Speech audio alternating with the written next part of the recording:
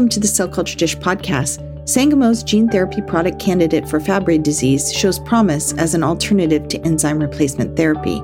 I'm Brandy Sargent, editor of the Cell Culture Dish. In this podcast, we talk with Nathalie Dubois Stringfellow, Senior Vice President of Product Development and Management at Sangamo, about Sangamo's work in gene therapy and the latest data on Sangamo's gene therapy product candidate for Fabry disease. Thank you so much for joining us today. Would you be able to introduce yourself and also talk a little bit about your role with Sangamo? Yes, so nice to be with you today, Brandy. I am Nathalie Dubois Stringfellow. My current role at Sangamo is Chief Development Officer. I oversee all of our clinical development program and the portfolio of program in our pipeline. And can you also tell me a little bit more about Sangamo and what is the company's broader pipeline? Absolutely. Sangamo is a genomic medicine company dedicated to translating groundbreaking science into medicine that transform the life of patients and family afflicted by serious disease. Our technology includes gene therapy, genome editing, and cell therapy. Our zinc finger nucleus platform allows us to edit genes either by adding genes, deleting genes, repairing mutation, repressing the expression of a gene, or activating it. We can use these approaches according to the biology of the disease we are targeting. As you can see, there is a vast area of technology that we can apply to a vast variety of disease. Through our breakthrough technology, we were the first to edit human genes, treat patients with gene-edited T cells, treat patients with in vivo genome editing, and treat patients with engineered CAR T cells. Our current clinical focus is on Fabry disease, a rare genetic disease, hemophilia A, sickle cell disease, and renal transplant. Our expensive research and development engine differentiate us from our cell therapy approach and genome editing and genome engineering, which are focused on autoimmune diseases and neurology. So we have a robust pipeline with a balanced portfolio of partnered but also wholly owned programs. And our partnerships include 5 blue-chip biopharma that have recognized our potential value of the technology we have and our R&D engine. That sounds great. I was really interested to read about your recently released data around a gene therapy for Fabry disease, ST920. I was hoping you could talk a little bit about ST920, how it works, and how it will help address the unmet need for patients with this disease. Yeah, we're extremely excited about the results we're getting on this phase 1/2 clinical trial. Fabry disease is an inherited disorder that is caused by mutation of the GLA genes that is making an enzyme called alpha-galactosidase A. And this enzyme normally breaks down a fatty substance called glycosphingolipids. And without this enzyme, this fatty substance builds up in the cells throughout the body, and particularly in the skin, kidneys, heart, and nervous system. This accumulation damages the cells, leading to various signs and symptoms of Fabry patient. The current standard of care for Fabry is an intravenous infusion of the missing enzyme, the treatment being called enzyme replacement therapy, or ERT. This treatment provides a high concentration of the missing enzyme for a very short time. This is why this treatment has to be repeated in those patients every 2 weeks. It's a very cumbersome infusion that can take several hours, that can be done mostly at the hospital, but sometimes at home, but really impacts significantly the life of patients.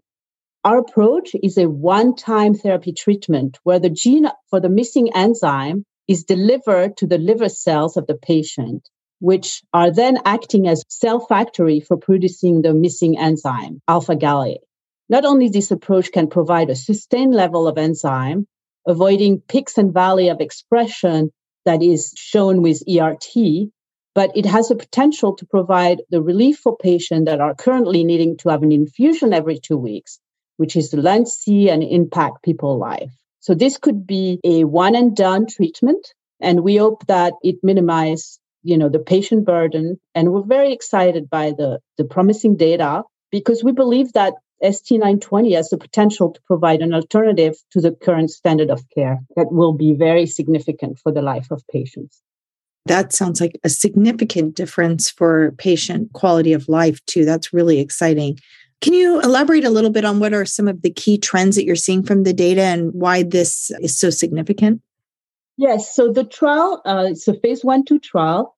It's a dose escalation trial where we carefully monitor safety in ascending dose cohort in patients until we reach the dose we believe will be safe and the most efficacious. And this has been modeled through our preclinical experiments.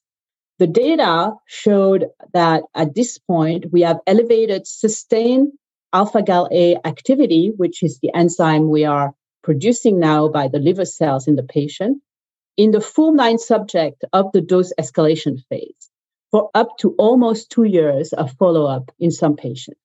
Some of the patients were receiving ERT or enzyme replacement therapy when treated with our gene therapy. And since then, 4 subjects have been withdrawn from ERT and still show sustained elevated alpha-Gal activity after ERT withdrawal, indicating that our treatment is able to sustain alpha-Gal activity without ERT. Patients with the highest level of lyso-Gb3, which is one of the fatty substances that alpha-Gal is degrading, so those patients that have high level of this at baseline decreased by 40 to 55% after our treatment. And we're still early in the trial, but it is an incredibly great indicator that we can make a difference in accumulation of this fatty substance in the patient, freeing the burden of several organs in the patient. Importantly, we see that our drug continues to be generally well-tolerated. No patient has been treated with steroid, and we have not seen any related serious adverse event. The dose escalation phase has been completed, so now we know the dose we want to go in the expansion cohort, where we're going to look at more patients at this selected dose to gather more data on the efficacy of our product. We are expanding this also to female patients, which is really important. Female patients represent 55% of the Fabry population and have been really underserved until now. So we're really excited to be in this stage of development in the phase 1/2, where we are actually decided which dose we want to go after, which dose we think is safe and the most efficacious, and expand to more patients. You mentioned that patients in the trial were able to successfully go off ERT. How are those patients doing so far? They're doing very well. No patient has resumed ERT therapy at this point, and the resumption of ERT is really at the discretion of each individual investigator. They have a very close relationship with their patient. They have followed their patient for a long time, and it's based on several clinical and biochemical parameters. So none of the principal investigators have felt the need to resume ERT. The patients are doing very well, so we're very encouraged. Of course, we continue to monitor those patients. That's really, really exciting. To go back to what we were talking about before with the promise of gene therapy being potentially a one-time curative treatment, what does the data tell you so far about the durability of ST920 and its potential to be a one-time treatment?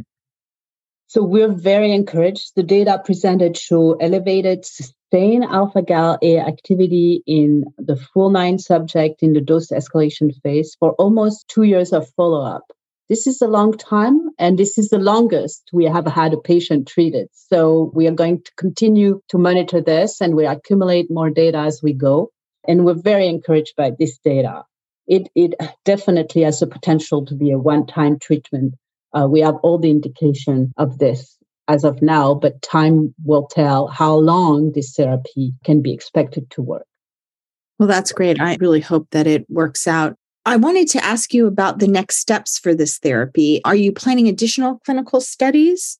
So we've had productive interaction with the FDA, and we're actively preparing for a potential phase 3 trial. We will share more information when we can about this externally, but We are preparing all the activity for phase 3. The beginning of the phase 3 trial, which would be the pivotal trial to get approval for Fabry, are underway and are not, the start of the phase 3 is not limited by completing the phase 1/2. We think we have a body of data sufficient to start the phase 3 with our interaction with the FDA to be able to start as soon as we can. Well, that's wonderful. You're running a clinical trial for patients with a rare disease during a global pandemic, obviously challenging. Are there key learnings that you'll bring to future trials in terms of recruitment and trial design as a result? Yes, thank you for that question. This has been difficult for everyone in the industry. We're proud to have navigated really this difficult situation during the COVID pandemic in partnership with our principal investigators and their patient. We will always look for the patient safety first, and I've worked to carefully and safely monitor and continue our clinical trial enrollment during COVID. So the lesson for me is the partnership, good communication, and flexibility to work with the hospital, to work with the PI to work with their patient is essential. We have a great team at Sangamo that is nimble and was ready when the patient was. That's really great. So important. And I hear that over and over again as I do these interviews, that partnership is just so critical across all different kinds of spectrums of work. So it's great to hear you say that as well. I wanted to ask a few general questions just about the industry in general. What do you hope to see in terms of the future of genomic medicine?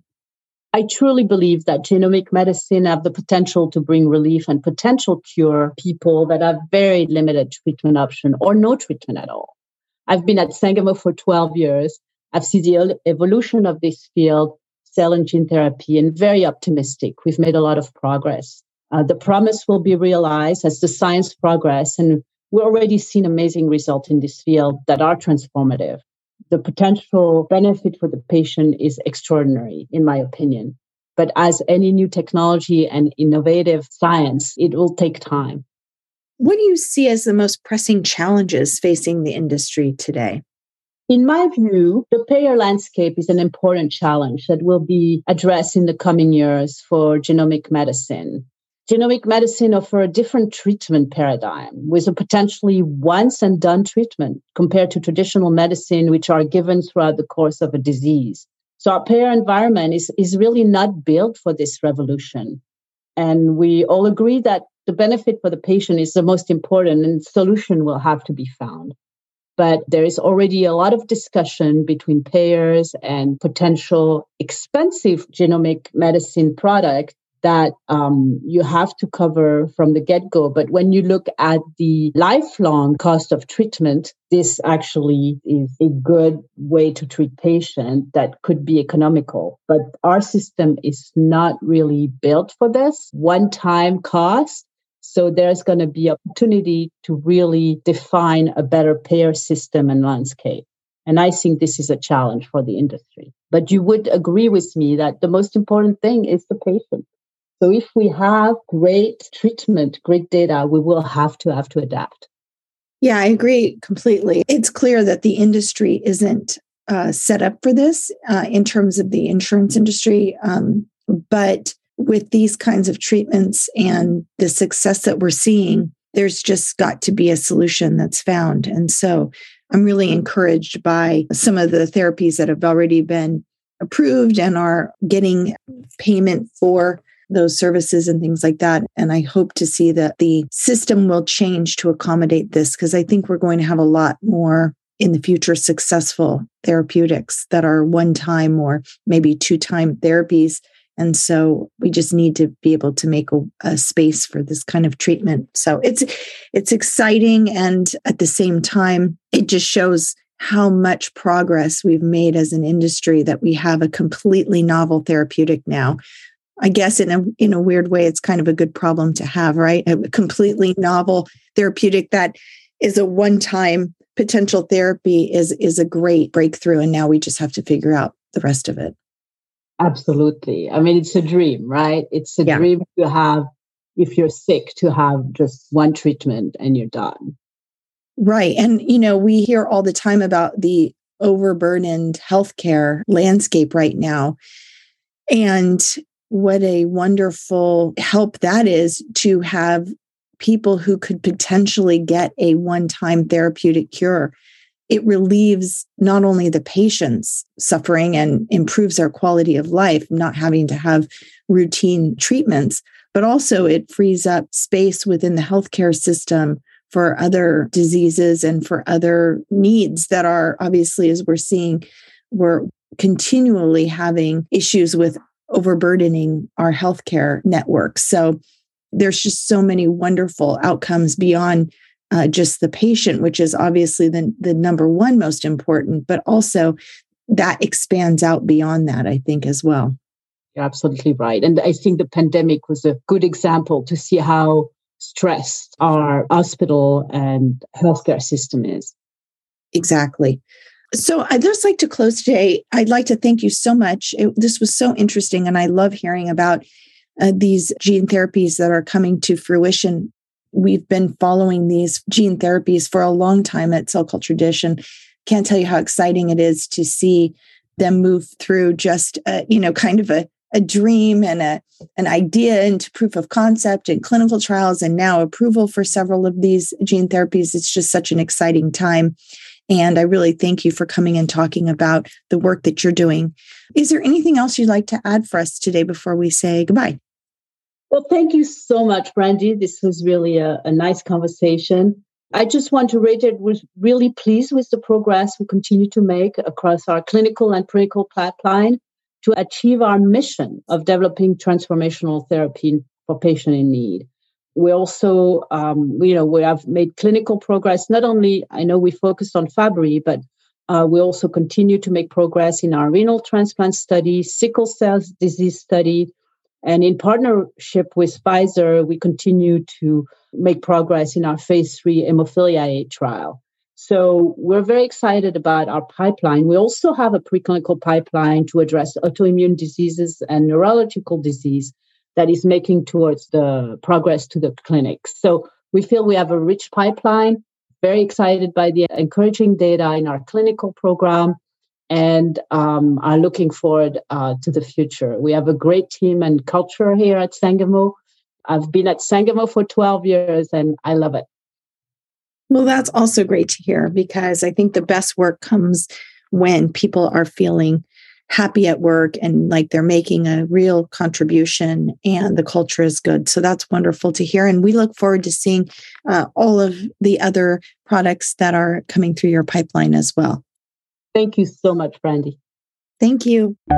Thank you for joining us for this edition of the Cell Culture Dish podcast. To listen to other podcasts related to the discovery, development, and manufacture of biologics, please visit us at www.cellculturedish.com. And for downstream process topics, www.downstreamcolumn.com.